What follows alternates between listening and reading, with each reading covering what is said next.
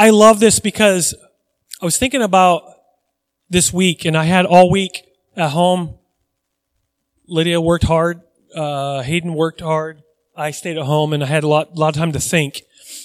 And so either God has a sense of humor, or timing is perfect, or whatever, or he has a lesson to teach me. I don't know, but it is hilarious how the letter of this church coincided with my life. It's interesting. And we're continuing our series through the book of Revelation 2 and 3. And I like going through these because you can glean a nugget here, a nugget there, a little bit of truth there. And again, like I said earlier, there is this ouch factor of the entire thing. You look at it and my goal is not to make you leave this place feeling like a bonehead or a non-Christian or not saved or I think I'm far from God. That is not. My goal is that you would feel, first of all, you'd feel normal, but then you would realize the condition of where we're at. Sometimes we go, the first thing we need to do is go, okay, I need to repent right now. That's like a good thing. When you say, I need to repent, that's a good thing, okay? Instead of going, no, I don't need to repent ever. I'm doing good, which maybe I've done that or whatever, but, this is the fourth letter to the church in Thyatira, and here's the map, just in case you care about it. It's right in modern day Turkey, so if you ever go over there to modern day Turkey, between Greece and Turkey, you get to see some wonderful, wonderful ruins of these cities. In fact, if you know what the internet is, right? You can Google, Ephesus or Smyrna or any one of these, you could just say ruins, and they have dug so much of this. And I'm fascinated. I took a class in college about biblical archaeology. To me, it's fascinating to be able to see in your mind this city and go, I can imagine the church being here. It's fascinating. It really is. I should have been an archaeologist or something because it would have been amazing. But you can see in conjunction with where the apostle John was in Patmos, he's thrown onto the island, and Jesus appears to him and says, write what you hear, write what you see. Okay, he's gonna see this vision. He's writing this down. I don't know exactly what this means. And he says, and send it to these churches, these 7 churches. And thank God that we have them for today because they're relevant today as they are ever. In a culture we live in, it is relevant. And it's very relevant today. Now, the topic today is going to be something that some people do not they don't really deal with it good, or they're kind of afraid of it, or we're going to talk about, the devil impacting your life, a Christian life, like, bugging you, influencing you, whispering lies to you. Do you realize if you're in the men's group and you know this, we say all the time, do you guys know that we're at a world that's set at war? And not just a physical war. Those wars are just a little piece of the puzzle. It's deeper than that. We are at a spiritual battle that if you're a Christian and you're doing the right thing, here's what you can expect: to be attacked. Okay? If you're not doing the right thing, breathe easy. You probably won't be attacked. Because why would Satan even waste his breath on someone that is either not a Christian or a Christian who just goes, I don't really need to repent. I'm good. But have you ever noticed that the closer you get to God, the more you're attacked? And it's easy. Here's another lie from the enemy that has come into my life from time to time. Well, see, that's why God doesn't care about you. Or that's A. B, God doesn't really exist, because if God was real and the closer you get, he would protect you from all that. Listen, that thought is nice and it seems right, but here is the deal.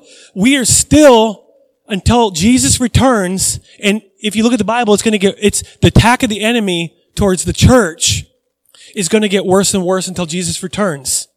Okay, at the end, in book of Revelation, there's going to be this remnant. What does that mean? There's going to be a great falling out. Okay? People who thought they were Christians, they were all about religion. They were all about, making this thing a game, but there's going to be a remnant. And so what Jesus is saying right now to all of us, including those online, and this church right here and other churches, is get ready, be prepared. There's going to be battle. And you're like, well, duh, there's been battle for this this and that and the other thing. Like, you don't even have to say it. And so that's what we're going to be dealing with today. It is not Twilight Zone stuff. I say that all the time in our men's group because some people, when they talk about demons and Satan, they just simply go, well, why even focus on that? Focus on God and everything will take care of itself. That is ignoring the fact that we're at a world that's set at war. Okay, it's like being in this, let's just say you're at the Civil War in the 1800s and you go, well, let's just go hang out with Abraham Lincoln and everything will take care of itself. No, you'd probably be killed as long as with him, right? There is a war, so you have to prepare yourself and you have to battle. You have to be at war and you will win the war if you show up. If you don't show up to the battle, you're done. Okay, I'm not talking about maybe not your salvation, but you give in to these things like anxiety and fear and hopelessness and, well, that's just how I am. That's how my family's been. That's just the way it is. We resign ourselves to those things and we realize we're at war. We have the right and the authority. You'll see it in this letter. You have the authority to say no to the devil. You have the authority over him. He doesn't have the authority over you. Only if you give him the keys to that authority, fine, he does then. But if you remain faithful to God, he has the authority and he gives you the same authority. And you go, well, you can't prove that. You'll find out in the Bible very clear that you have the same authority. Okay? It's not a joke. It's not like made up. It's right in the scripture. So, I love this. We've been talking about this, and I'm already excited. I haven't even got to my first point yet. But again, I've been thinking about this all week. We've talked about Ephesus, returning to your first love. That's pretty famous. Smyrna, remember God's faithfulness, even though that church was struggling and a lot of them died for believing in Jesus. So remain faithful to him unto death because he is trustworthy. He is faithful to you. Last week was a tough one, and Pergamum's letter is going to be very similar to this one, but in this church, Thyatira, there's a very specific thing that occurs in the church. Pergamum had two groups of people that crept in, and they wanted to allow the church, they want to teach them to sin. Sexual immorality reigned in Pergamum and Thyatira, and idolatry. Both churches, Pergamum and Thyatira, both dealt with the exact same sins. But there was very specific reason why Thyatira did. But the message last week was refuse to compromise. Even when the culture says, don't celebrate it. Don't just go, oh, it's okay. We're just going to love them to heaven. Of course, we're going to love the people that are lost. We're going to love them. But we need to speak the truth in love. Okay? Yeah. So there's a two-sided coin. Speak the truth. They need to understand that God is rescuing them from death and hell. Okay? If you just say, oh, it's okay, they're not going to realize that they're destined to go to hell without Jesus. And so this week, the main idea is not a fun one, but it's to resist the enemy. Again, there's three types of people. One person that goes, yep, that's true. We have an enemy. Number two is, yep, that's true. I just don't want to deal with it because it's scary. And that's Twilight Zone stuff. You're just being weird, so I'm not going to deal with it. I'm just going to focus on God, and Satan will just disappear. Or the third one is, you're crazy and you're stupid, Pastor Joel. This is not true. Okay? There's going to be some people like that. They're like, I know it talks about but Jesus died, and he's victorious, and there's no battle anymore. I don't have any other explanation to what is going on with this world. Okay, if I throw away this battle in the spiritual realm going on, then all I know is that everything's out of control and there's no explanation for it. Except for evil. And where does evil come from? Not God. Okay, so resist the enemy. Now, Thyatira the cities always boast certain things because they needed to distinguish themselves among the cities. Thyatira, I love it because we live in a small town here in Kamiah. It was the smallest town among the 7 churches. So, a lot of people would think that it's the least important. No, they're the smallest town, but they get the longest letter. Because something major happens in their church that is leading people astray. Good Christians. This is a great church that we're going to be reading. They're great. They're doing the right things and they're growing in it. But their sin that they're allowing in their church is leading some people astray.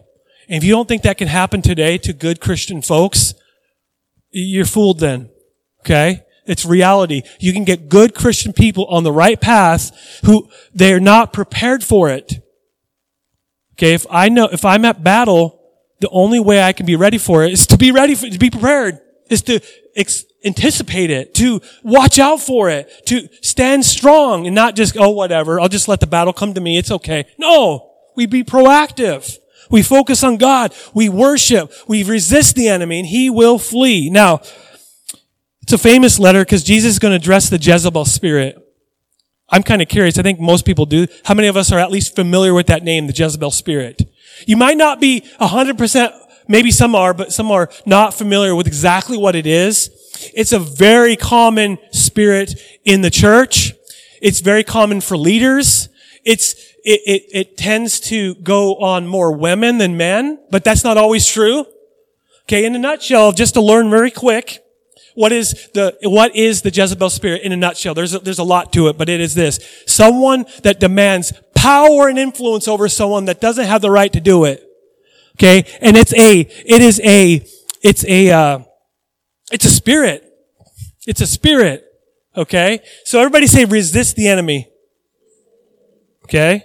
Now, each one boasted about their own city. And Smyrna boasted, we talked about a few weeks ago, they boasted that their city was once dead, now it's alive. Jesus goes, nope, I was once dead and I'm alive. Then Pergamum, they said, we're the city with the sword. We have power. We're strong. And Jesus goes, nope. Who's really strong? I am the one. Jesus goes, I'm the one with the sharp two-edged sword. You remember that from last week? And if you don't know what the two-edged sword represents, you need to go last week's message on YouTube. This week, Thyatira was a small city, but they boasted about the fact that this small city had the most. This might not seem like a big deal to you guys, but imagine being a small city and you can boast about being the biggest workforce. Okay, the most leather workers, the most bronze workers, the most iron workers, the best potters. If you wanted pottery, you wanted to go to the gal or the guy who is the potter in town, and you say, I want that. Then they're actually one of the richest cities in the area. Small town, a lot of money. Okay? That's not usually the same thing. Usually if you're a small town, you're broke. Okay? This is a very wealthy city. Why? Because all of these cities are on the major trade route to Rome, on the way to Rome. This one is legit on the road. So there's a lot of people that travel through. They don't like living there apparently because there's a bunch of too many Walmarts. Okay? That's what the problem is. I don't want to live right next to Walmart either. But they sure would stop by and say, I need my pots. I need my leather. I need my pot. I need my bronze stuff. I need that. They also actually, this is a very interesting thing. I was like, wow, this makes sense why Jesus would say this at the very beginning of the letter. But they boasted about having a huge statue to the god Apollo. And you may not be familiar with Apollo, but you are familiar with, in the Greek mythology, who his father would be Zeus. Okay, everybody knows Zeus, right? Of course. Apollo was the son of God. Now, who is the real son of God?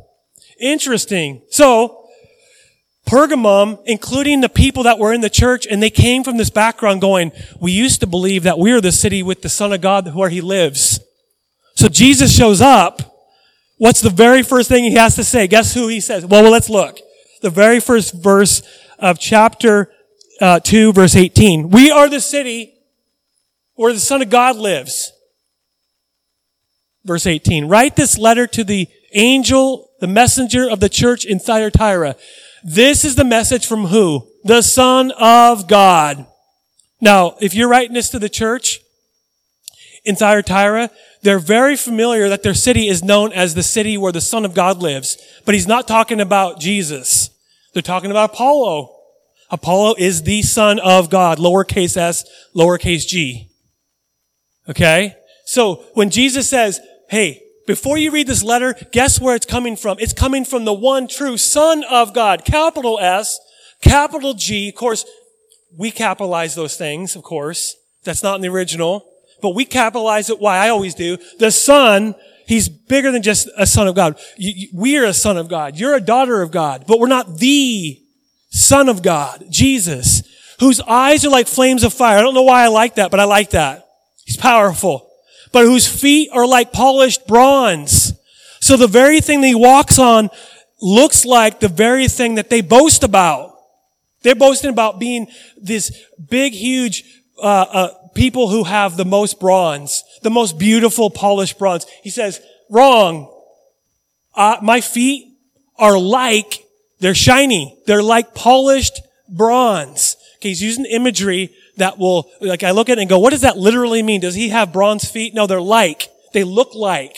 They're shiny. So when you see Jesus in heaven, get rid of all the ideas, like Jim Caviezel, the actor, I like him, but, Jesus isn't going to look like that. He's glorified.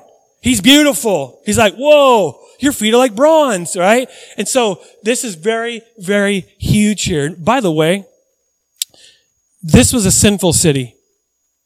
These workers, they had a big trade guild. Okay, all these workers would come together and have parties. And when I mean by parties, I'm talking about sex parties.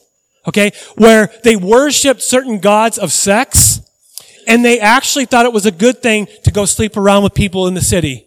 Okay, so that's just a side note. I just want you to know where this city is coming from, that they're the richest, they have the most trade, and they have these huge, orgies, if you want to, okay? There's huge parties of people, and that's what they're worshiping. They're worshiping this god of sex. And they're doing this among all sorts of people, and this is among the trade guild. Like imagine you work for the city, and you come together with other people from the city, and then you have people from the grocery store, then you have the postmaster, and then you got someone that's in charge of the city of Orofino coming, and you have all these huge parties. Well, that's going to creep into the culture. Sin is huge.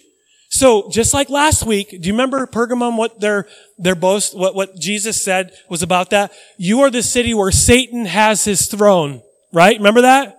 So Thyatira doesn't quite say that, but you have a demon who is influencing the church. Why is that possible? Because they open the door wide. Because we said last week, and we'll say it again, all Satan needs is a little bit of a foothold. That's all he needs. He doesn't need you to open the door. He just needs just a little crack of the door and he can go boom, even in the church. Now, I'm going to throw away the fact that I don't believe that Christians can be, I don't think that they can be filled up, like where, Dwayne, you're possessed by a demon and you're a puppet, right? You're a puppet. You're just kind of like, I'm going to throw that away. How can the Spirit of God be mixed with a foul spirit together in your body? But we're going to talk about something different. We're going to talk about being influenced by a demon, being swayed, listening, and going, I think that's true. So let's move on. Verse 19. I know all the things that you do. This is a good thing for this instance. I have seen your love. Now, I want you to read this like this is your church. And tell me if it's good or not. Okay? I have seen your love. I've seen your faith. I've seen your service. I've seen your patient endurance. How many of us would think that's a good thing for churches? Yeah, it is. And I can see your constant improvement. Okay, so there's two things going on here. Thank you. There we go. Perfect. Hallelujah. Thank you. It's been working all week, and look at that. We bind that spirit again in Jesus' name. Amen. But everyone's online going, that Joel is kind of weird. That's okay. See, there's two things that stood out to me this week that can be a good thing for any church, any Christian. For one, you focus on the important things: love, faith, service, patient endurance. Those are things that you want to be about, right? Yes. Everybody say yes? Okay. Help me here. And you want to improve those things, right? Say yes. Yes. Okay. You're like, I don't even know, right? Or yeah. No, you want to do that. So they're doing wonderful things. They're, by all accounts of reading this letter just at first glance. I read it before, but I read it like I read it random. I'm going, this is a good church. They're not just doing the right things. They're excelling at it. They're growing. If God were to come into your life and say, I'm proud of you, you're doing wonderful stuff, and in fact, you're growing in that stuff, you go, yes. But, everybody say but. You can say but in church, that's fine. But, good news, bad news. Good news is your church is doing wonderful things. Bad news is there's something going on in your church right now that you're probably aware of. You might not be aware of it. He goes, I have this complaint against you. You are permitting, everybody say permitting. Permitting. Now listen, last week they tolerated. You remember that? They tolerated two groups of people, which means they just went, no big deal. I don't like it. I don't agree with it, but you know what? I'm going to tolerate it. Now, they're permitting this woman, that Jezebel. Let me just throw out, some people will say this is a lady that her name is Jezebel. Now I'm going to throw that out. I'm going to throw that away. I know some scholars say that. I'm going to throw it away for a reason. I'll give you in a minute. For just in the first glance, it will say that Jezebel. Okay, it's a spirit. And you'll know if you read the book of 1 Kings, which we'll get in just a second, about this lady. You guys are familiar with Jezebel in the Old Testament? She made a man of God, Elijah, who had conquered things and had faith and hope and instantly had fear.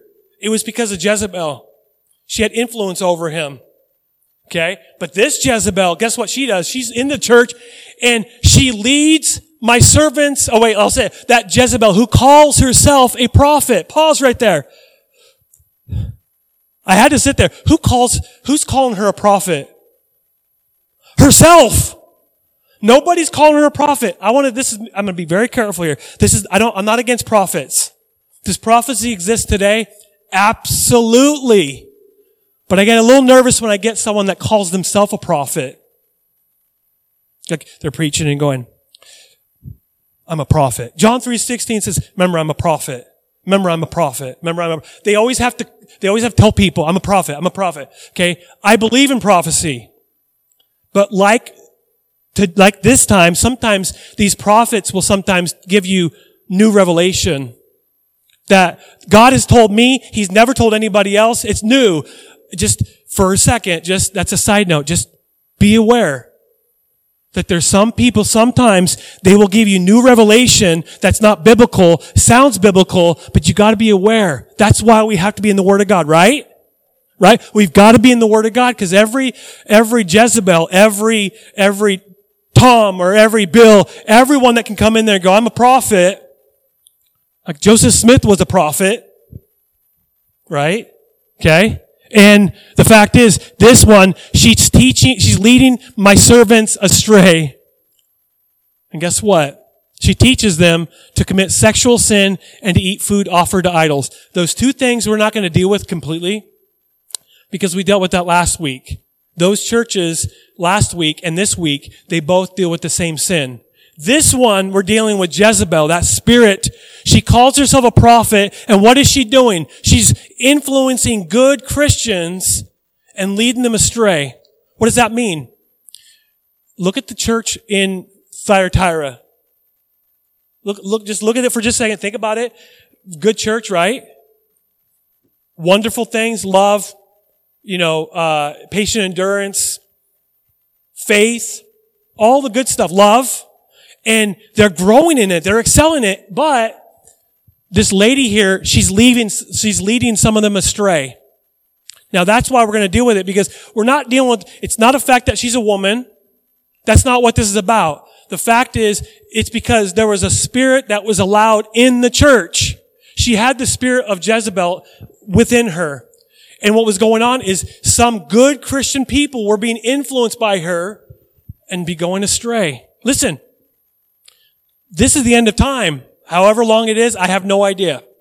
10,000 years, 2 years, 2 months, 2 minutes. I have no idea. All I know is that at the end of time, there's going to be just a remnant left of the church before Jesus returns. So some people are going to go left and right. Okay? And so we have to be careful because in this good church, they did the right thing. I would even want to go to that church. Except for the fact that some of them are being led astray. And she's teaching them something that was very common in those days. Sexual sin. These people were very familiar with that, by the way, with this trade guild that was meeting together. Almost monthly. Having these parties. We'll leave it at that. Okay? And so next verse. I gave her time to repent. So what did God do? Patience. God didn't react to her like we would. Get out of here. Jesus goes, I'm giving her time. Jesus is so merciful. Jesus is so kind. Why has he not come back yet? Here's the reason why I think that he hasn't come back yet. Patience. Extreme patience. More patience than I can ever have. I'm glad I'm not God, but I'd be like, forget it. I'm out. I'm done. We're ending this thing and we're wrapping this up. Let's go. But I gave her time to repent, but she does not want to turn away from her immorality. How many of us have ever known someone or from time to time, we know where we're wrong, but we don't want to repent. Now, I'm going to read some of the scariest verses of all the Bible right here, the next two. It's so scary. In fact, some of us would go, what about that love of God? What about the grace and the mercy? He gave her time to repent, right? But look at the results. Because she refused to repent, this lady, I will throw her on a bed of suffering. Who? Who's going to throw her on the bed of suffering? Jesus. And those who commit adultery with her. So they're having these parties in this church. Remember, she's a teacher. She's a prophet. She's a self-proclaimed prophet, but she's a prophet. And she's leading these people in these parties, these orgies in the church. So because of that, Jesus goes, now's the time I'm going to make her suffer, and those who commit adultery, I'm going to allow them to suffer greatly unless they repent and they turn away from their evil deeds. And here's another scary verse. I'm glad I went to church, but this is a scary verse.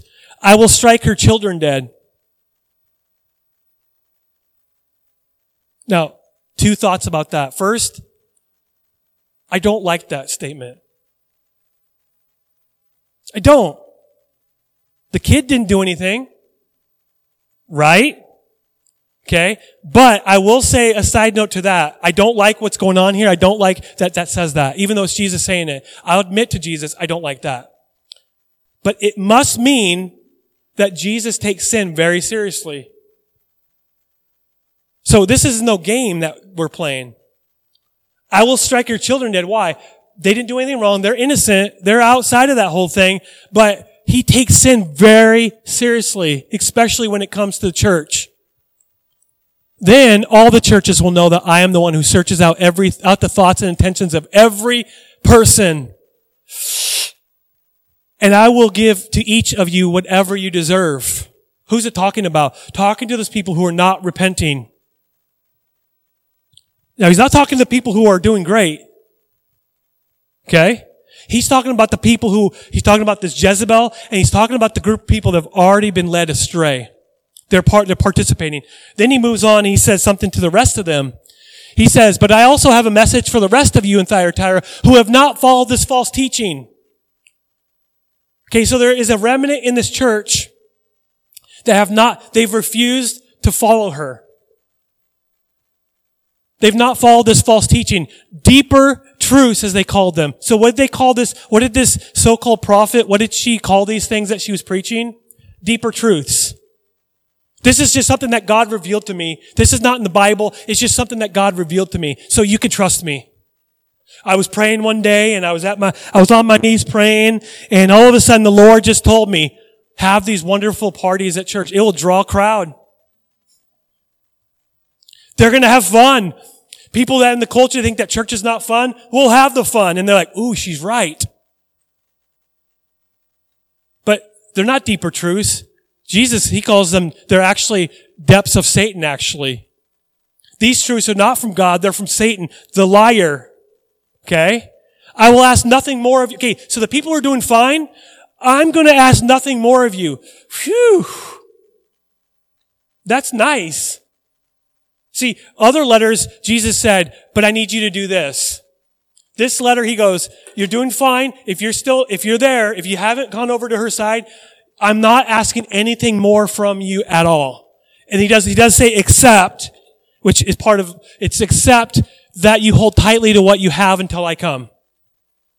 For you guys, for this church now, for you guys, when we stand strong in our faith and we stand against the demons that are trying to tear everyone apart, especially if you're close to God, we stand against that. We remain faithful. We remain strong. Hold tightly to Jesus until he comes back. So that's what this letter is about.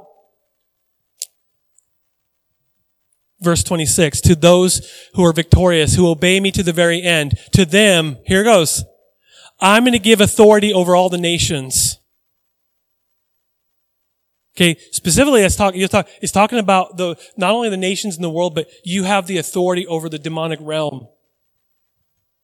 Because Satan is the ruler of the world, and the world, without even knowing it, has given him authority over the world. I will give to who? To the church. I'll give them the authority over all the nations.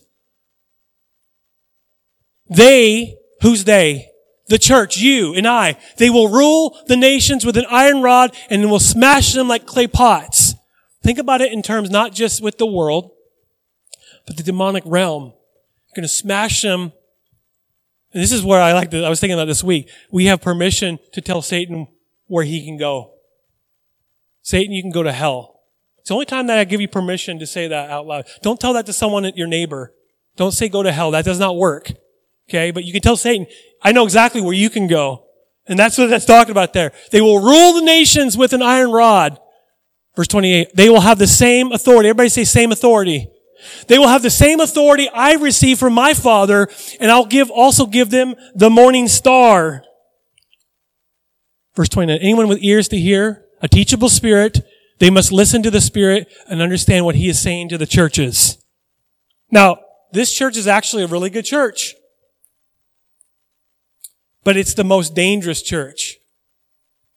Because you think everything's going good, and underneath all the goodness, underneath all the good decisions that you're doing, there is a battle going on. And specifically in this church, it was a spirit of Jezebel. Very, very dangerous spirit. And they're growing, but they needed to resist the enemy. Right? In fact, James 4:7 gives you the answer.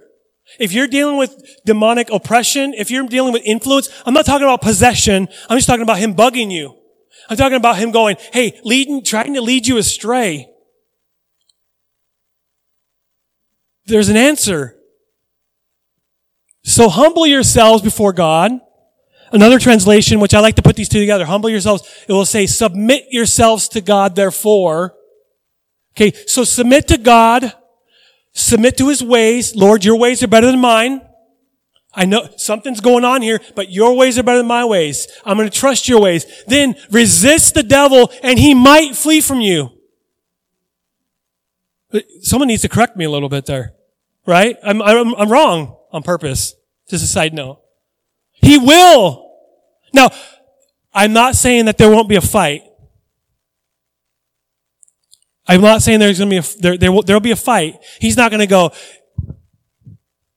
and leave. He's like a little kid, a toddler. You say to the toddler, no. You go to your room and the toddler's not going to just, okay. They're going to fight and scream and kick and bite and scratch. Did I say bite twice? Yeah. Bite, scratch, claw, scream, drag their feet before they actually go away. But when you humble yourselves, this is the takeaway for all of us. when you humble yourself and you submit to God in His ways and you resist the devil and you are out loud saying, no, you have no authority over me. Jesus has the authority, but He gave me the authority. He gave me the keys, and I take that back from you. Every authority I gave you, see, some of us, even online, you're going, this guy is cuckoo for his Cocoa Puffs. Okay? No, I mean, I might be, but I'm telling you what is biblical. That entire churches, entire Christians ignore this part and they wonder why they always deal with stuff. But if you're prepared for it, you go, I know exactly what's going on.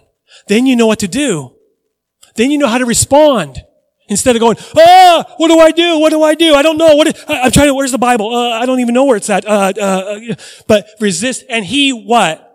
Will flee from you, not might. At least that's not my Bible. Maybe it's in your Bible. It's not in my Bible. He will flee from you. Right? So I want to be very honest here, this might seem mean, but in my life, if the enemy is not fleeing me, I must either not be humbling to God, I must not be submitting to His ways, and I'm not resisting the devil. One of those or both. I must not be resisting the devil. I might just say, I could just focus on God and He'll take care of Himself. Baloney. He's fighting. He knows exactly where his future is. He knows where your future is, and He's jealous of it. He knows that He had what you're going to have for all eternity, and He lost it. And He never will get it back. And He knew. Imagine having heaven for eternity, and you blew it. And then someone who is God's prized possession, you and I, and you're going, that was me. You're going to fight them. You're going to kick, scream, scratch, claw, yell before you go to hell. That's exactly what He's doing these days. That's why it's worse today. So, the church in Thyatira, there was a woman with a demonic spirit of Jezebel. Okay? She had the power of demons to lead people astray. Okay? A Jezebel spirit at its core is someone that demands power and influence over a crowd of people when she doesn't have the authority. This Jezebel had never had the authority. That's why she had to call herself a prophet. Nobody gave her the authority. God didn't. The church didn't. She just simply stood up. This is not a sermon against women influencers, women prophets. And it says that, the Bible says, and this will split some people watching online, but the Bible says that all of us will prophesy. That's what it says. Okay? You can rip it out of your Bible, but it's still there. Okay? I know that's a very controversial topic about women in leadership. Okay? But I'm just reading the Bible from cover to cover. But this Jezebel, this is not just about women in leadership. This is about someone who had no authority and she had influence over good people and swayed them one way. That is classic Jezebel spirit that is very common these days.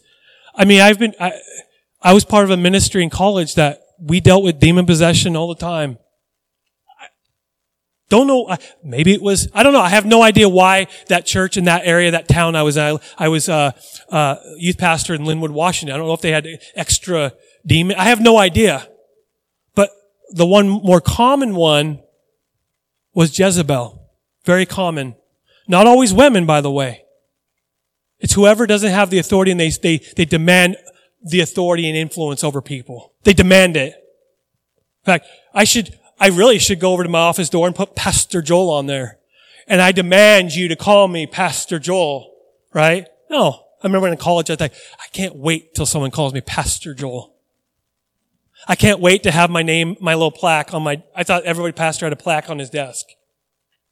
Pastor. I don't have one of those. That's okay. Some people, hey, what do I call you? I call you Pastor, I call you Joel. You can call me don't call me late for dinner, right? You can call me Joel, you can call me Bill. My middle name's William, so that could be proper. And, but I love this because you see a church in action where the demons are actually leading people astray. So my first question today, we have two questions, and can Christians be influenced by demonic spirits? Not possessed. Can they be influenced? To be honest with you, this is a question that's debated. You go, how can the Spirit of God and demonic spirits, how can they mix? How can oil and water mix? How can salt water and fresh water mix? And that's true. So I'm going to throw away possession where you're a puppet and Satan's the puppeteer. He just has a little and you're just kind of you're like Pinocchio, right? Someday you're going to be a real boy, but you're not right now. And you're just kind of like, I'm going to throw that away right now. I'm just going to reject that because it's true. You're full of the Spirit of God. Say, I'm full. Say, I'm full of it. The Spirit, yes. I wanted everyone to say that. I'm full of it. Yeah. Can they be, it's actually been debated, but I will say 100% in my opinion, I know in my life, Satan attacks Christians all the time. Now I will say he's not omnipresent. He's not all powerful. He's not omnipresent. Satan is not here while he's over there. That will free some of us. So he's not all powerful. Okay? He's not omnipotent, which is the real word, I guess. But he is an influencer. He just whispers sweet nothings into your ear. Little half-truths where he will sway and influence even the closest of believers to God. The evidence is right in the church in Thyatira. They were a good church, yet they were swayed and influenced. Some of them were led astray. Some of them weren't. So can a Christian be influenced by a demonic spirit? Absolutely. Now, coincidence or not, this last week I had a lot of time at home by myself. And that could have been part of it. I had something come up that brought deep anxiety. How many of us, be honest, if you don't want to be honest, don't. How many of us have ever dealt with anxiety? How many of us have dealt with anxiety and it stayed there for a long time? It was like fog that wouldn't go away. Have you ever thought about why, this is just an example, or fear, or why does it stay around so much? And someone says, oh, just take care of it. Just get rid of it. You could just throw away anxiety. No, you can't. By the way, everything we're talking about today, this is not against medication. I'm just throwing that out. Okay? But I will say the absolute source of all healing is my God and Savior. Okay? But I will say, I'll just throw it out there. This is not against, if I asked, when I was at home, I said, just for fun, I said, hey, Alexa, what do I do if I have anxiety? She goes, you need counseling and you need medication. That was her two things. Now, if you have counseling, good Christian counseling, go for it. It's great. Okay, if you have medication that works, fine. This is not a sermon against that, right? Someone's like, do I say yes? Do I? Okay, we're not going to get into any more detail on that part of it. But we will say the answer to all of this is the living God. I was dealing with something that was such a huge, it was Monday, the very first day of my staycation. I was by myself, and I've learned that I'm not a healthy person when I'm by myself. I need my family. Right? So you guys who live by yourself and you're doing good, God bless you. I'm not that good. I need people. But I felt my heart racing. I was legitimately sweating. It wasn't even hot. It was cold that day. Probably like right now, my face was flush. It's because I'm preaching. My heart was beating, my blood pressure, my high blood pressure, boom, right through the sky. You know, when a demonic oppression is on you, it could easily manifest in many, many, many, many physical ways. And I felt ill. So Tuesday rolls around. I have no reason to be anxious, but it's just there. I can't explain it. Like Tuesday, there was a few things that happened, but then on Tuesday it was fine. Everything's fine. But I still had that simmer. It's like when you simmer food. It's just this little simmer. And I said, Lord, what do I do? I'm desperate. It's only been 2 days. Which 2 days with anxiety is tiring. God said, you have an Alexa. You go say, Alexa, put on some worship music. And good thing she does still do that. She goes, here's a playlist that you might like. Here's praise and worship. And then she'll play worship music. So I cranked that up. Nobody was at home. I prayed against the spirit of oppression and depression and anxiety and fear. And I worshiped as loud as I could. Nobody was there. So nobody's going to take pictures or video or laugh at me or whatever. They wouldn't laugh at me. But they may take pictures. I'm just saying. But I'm on my knees in my living room just worshiping. And that spirit just melted away. Does that mean it's going to be gone forever? No. You got to fight. When you're in a war, you get the first line of attack that come to you. You defeat that attack and they're like, oh, then the enemy will send another troops to get you again. This is not to make you fear. This is to make us get ready. Right? So, was it completely gone? On Tuesday it was. Tuesday was a great day. It was great. Now, my week was great. I had a lot of time to think about this. Okay? Which gets me all excited a little bit. But, so, what I do, I submitted myself to God in His ways. I resisted the devil out loud. I said, you don't have any authority. And the only thing the devil could say is, I know. Then get out of here. Out loud. Some of us would never do that because that's cuckoo. That's, it's a little, that's the part of Christianity that's over here, right? That's, speaking in tongues and weird stuff. Listen, just because it makes you uncomfortable doesn't make it not true. It's true. You try to explain all the rest of this chaos in the world without the devil. I have no idea. It means it leaves it to the human tendency to always just be evil all the time, no matter what. The reality is the devil he's kicking his feet and screaming on his way to hell. I should say on his way to the lake of fire. Remember Peter? In the Gospels, Jesus asked his disciples, who do people say that I am? Their disciples gave them stupid answers. This guy, that guy, the other guy. But who do you say I am? Peter's like, you're the Messiah, the Son of the living God. Jesus says something amazing. He goes, ding, ding, ding. No, that's not what it says. He goes, the Father revealed that to you, not you. So who was Peter influenced by at that moment? God. The Holy Spirit revealed to him who Jesus was. A couple verses later, Peter does something. Jesus goes, I have to die. No, you're not. Then now Jesus goes, get behind me, Satan, for you don't have the mind and will of God. Why? Because now he's being influenced by Satan. One moment he's being influenced by God. The Holy Spirit said, you're the Messiah.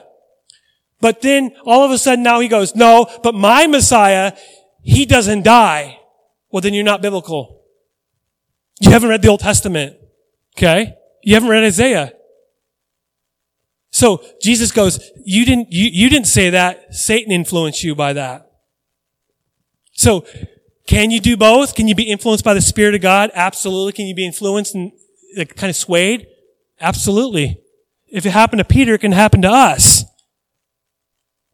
And the church in Thyatira, they were influenced by the spirit of Jezebel. Now this is a question that's very important. How do you know that you're being attacked? What are some signs? Now I'm going to throw out something that's it may be, you may think it. You think that Satan's under every single rock in your life. Everything, every headache, everything, listen. All I'm doing in my life is I'm being prepared. Do I have sometimes when I have a headache, is it just a headache? Sure. Right? Sometimes a headache is just a headache. Sometimes I'll get a stomach ache because I'm worried and I get a stomach ache. Okay? But we minimize the fact that Satan's at work in your life, trying to influence you. So, I believe that this lady her name's not Jezebel. It'd be a hard time believing that this lady was named Jezebel from her parents. Jezebel was very known from the Old Testament. There's no way, I don't know if, you guys have a cousin named Jezebel? Or do you have teachers that when you were kids named Jezebel? I can't think of one person that's named Jezebel. You just say, oh, she's like Jezebel. That's not a good thing. Or you say, that lady that lady at that church, she's got the Jezebel spirit. That's what we usually say. Okay? But what are some signs? This is not the only signs. These are signs that I thought about based on 1 Kings chapter 19, because that's the chapter when Jezebel is in. She's in 1 Kings 19. So the first thing that I would say is if you're dealing with fear, say fear. Fear, how many of us, quick Bible quiz question. How many of us believe that fear is from God? 1% of the time? 0% of the time, fear is from God. 0%. He is not, you don't have the spirit of fear, right? It doesn't come from God. Now, does that mean every time if I'm walking, if my wife sees a spider and she says, I'm scared. Is that saying, this is not the fear we're talking about? Or if Hayden says that. There's a spider, it's huge, and it's like, let me get the magnifying glass, see where it's at. Right? I don't like bugs in the house, but that's beside the point. Right? But fear, I'm talking about a fear of the unknown, the fear of the future, the fear of whatever, destruction, the fear of harm, the fear of you're driving, you're locked. You can't drive because you fear that you're going to get in a car accident. Whatever the case may be, I'm talking about fear that causes you to not do what God's calling you to do. That is not from God. In fact, that is the opposite of God. That fear says, I can't, and you may disagree with this, but I put a lot of thought this week into this. Fear, and I'm not just preaching, I lived this out this last week. Fear says, I can't trust God in His ways. That's why I have to resubmit myself to God in His ways. Then it makes sense. Oh, okay. This is not from God. 1 Kings chapter 19 gives us a story about Elijah and Jezebel. Chapter 18 is a very famous chapter, and I would say it is God, it's a story of God doing something very physical that was very obvious. Sometimes, and I want to be very careful with this statement, but sometimes churches and Christians say, God did this, and then there might be someone that might say, I don't think that was God, I think, and they make all sorts of excuses why it's not God. Coincidence. Okay? There's no doubt about it, God showed up. They go on the mountaintop, and Elijah and these prophets of Baal, 400 prophets of Baal, if I remember right, they challenge each other to a God duel. I mean, I want to see this. And of course, the real God wins, and the prophets of Baal say, they're screaming out to their God. And then Elijah goes, hey, he must be sleeping. And I like this one. He must be using the bathroom. He must be doing number 2. Right? It takes a while, right? He goes, and what happens? Fire from heaven. It's obvious. And so, to me, if that is me and it's an obvious thing, I'm on cloud 9 with God. Yes! How many of you guys know when you're victorious in God, be careful what's right around the corner. Because when victory comes, attack comes. And how do I know that? Elijah in chapter 19, it says this. Now remember, he's cloud 9. God just proved to him that he exists. And he proved to all these prophets of Baal, except for one lady. What's her name? Jezebel. I had to do that. Okay. Chapter 9, verse 1 through 3. When Ahab got home, this king, he told Jezebel everything Elijah had done. And God, according to Elijah, including the way he had killed the prophets of Baal. So Jezebel, who's so evil that we call a spirit, we name a spirit after her. Okay? People looked at that spirit and go, I don't know what else to call her. I'm going to call her Jezebel because that's exactly what she had. She had a spirit about her. Okay? This is not normal. So Jezebel sent this message to Elijah. May the gods strike, she's not a Christian, may the gods, lowercase g, may they strike me and even kill me if by this time tomorrow I have not killed you just as you killed them. Pause. What did God just do for Elijah? He just proved that Elijah doesn't need to do anything. God's going to do the work. But when one lady, who I believe 100% she was demon possessed, When she said something, she swayed him, she brought fear, she influenced him somewhat with fear. And so Elijah was afraid, so no longer is he man of God like, yes, he's afraid because of one lady. And he fled for his life. That's fear. Fear. How do you know if you're being attacked? You're dealing with fear and anxiety.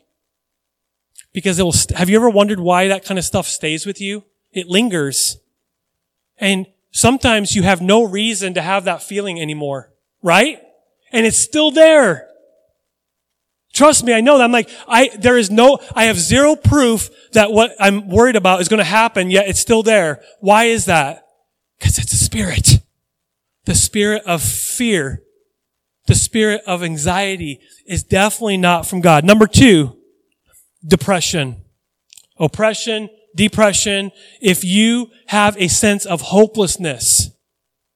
When I moved to Cami 20 years ago, there was this cloud of depression in this community and in Kuski. Huge. I felt it. I knew, I can't explain it, but I could when I came into this town, the first thing I experienced, depression. I could just feel it. It was like a cloud. It was fog. I can't explain it, and I'm not the only one that's ever said that. So if you're dealing with depression, it's not the end of the world. You're not a non-Christian. You're not an atheist. You're not a bad Christian. You're being attacked. Verse 4. Then Elijah went alone to the wilderness, traveling all day. He sat down under a solitary broom tree and he prayed that he might die. You ever had that prayer? Lord, I'd rather die. I want to throw this out. Before I was a Christian, I had very much thoughts of suicide. Can Christians have thoughts of suicide? Sure they can. If you're a real Christian, you wouldn't have those thoughts. That's from the devil. Or some bad Christians. Sometimes you don't even need the devil. You just need other Christians who are telling you non-truths. If you're dealing with depression and thoughts of suicide, these might not be coming just from your brain. This might be coming from an influence of the Spirit. Saying, you'd be better off dead. Because that's what he says. I've had enough, Lord. Take my life, for I'm no better than my ancestors who have already died. I'm good as dead. God just did something amazing. And now he's thrown it away. Why? Because of Jezebel, who influenced him, who put upon him a cloud of fear and depression. It means you're being attacked. Number 3, fatigue. Not tiredness. Fatigue. You're tired of being tired. You're tired of being tired. You're tired. You can't move forward in life. You can't move forward in God because you're just weary. Verse 5 and 6. Then he lay down and slept. He fell asleep. That's a side note. Some of us just need a nap. Okay? Naps do wonders sometimes. Sometimes it makes you feel worse, but that's another sermon. And he slept under the broom tree. But as he was sleeping, an angel touched him and told him, get up and eat. I want that angel in my life. He looked around and there beside his head was some baked bread on hot stones. I looked at different translations. There's a translation that says hot cakes. Oh man. So the Bible says that if you're going through depression, get a nap, get some water, eat some cake. I'm not saying the Bible says so. New King James, something like that. I don't know what it is. But hot cake, because it says that. I almost read a different translation just because of that. But that's prescription from God.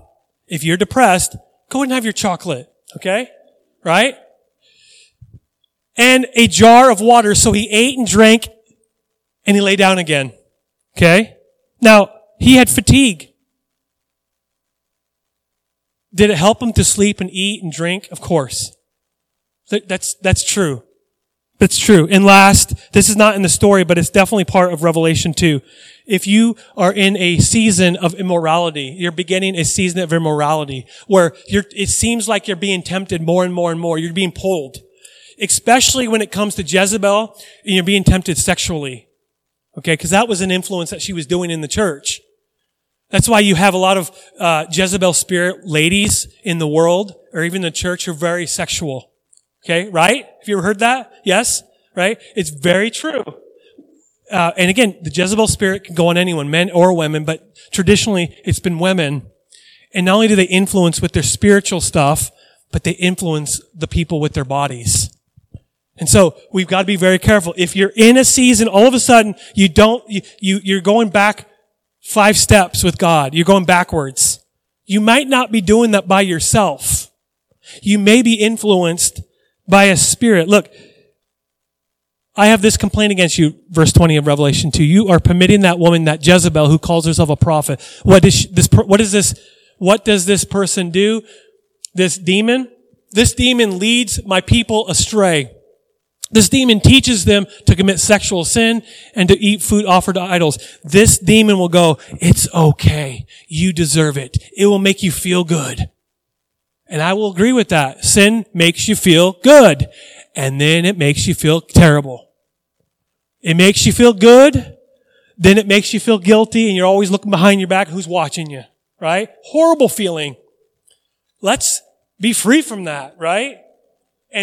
But if you're dealing with this season of sin, or you feel pulled in sin more than normal, you just have a little bit, maybe your little spiritual antenna you need to get that little bit of, I think the devil's doing something. What do? You do the things, and we're going to close with this.